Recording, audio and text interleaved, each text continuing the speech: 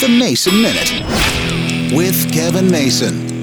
Elton John was in Nashville over the weekend during his farewell Yellow Brick Road concert tour, his last concert tour, or at least right now it's his last. You never know when people say final tour anymore. But I had a lot of friends who went, and I didn't for once think about going to see Elton John. Now, I was a huge Elton John fan in the late 70s, but I lost interest along the way, and to be honest with you, I was blessed to see him on the 21 at 33 tour, I believe is what it was called. Now, I realize it's almost 40 years later, and, well, his voice isn't the same, and he isn't the same, and he can't hit the high notes anymore, and I don't blame people for going to these shows to see the acts they never see again. I've got friends who go see the Rolling Stones every time they come to town, or Paul McCartney. Of course, I wish I'd seen Paul McCartney and Wings back in the day, or even the Rolling Stones. I had opportunities to see both, but passed on them. But it's kind of funny how we're all looking back at our lives and going, well, one last chance, just in case. I'm sure the Elton John show was great, and I have a lot of friends who obviously loved it. But for me, I'll have my memories of 1982, 83. See, I can't even remember anymore.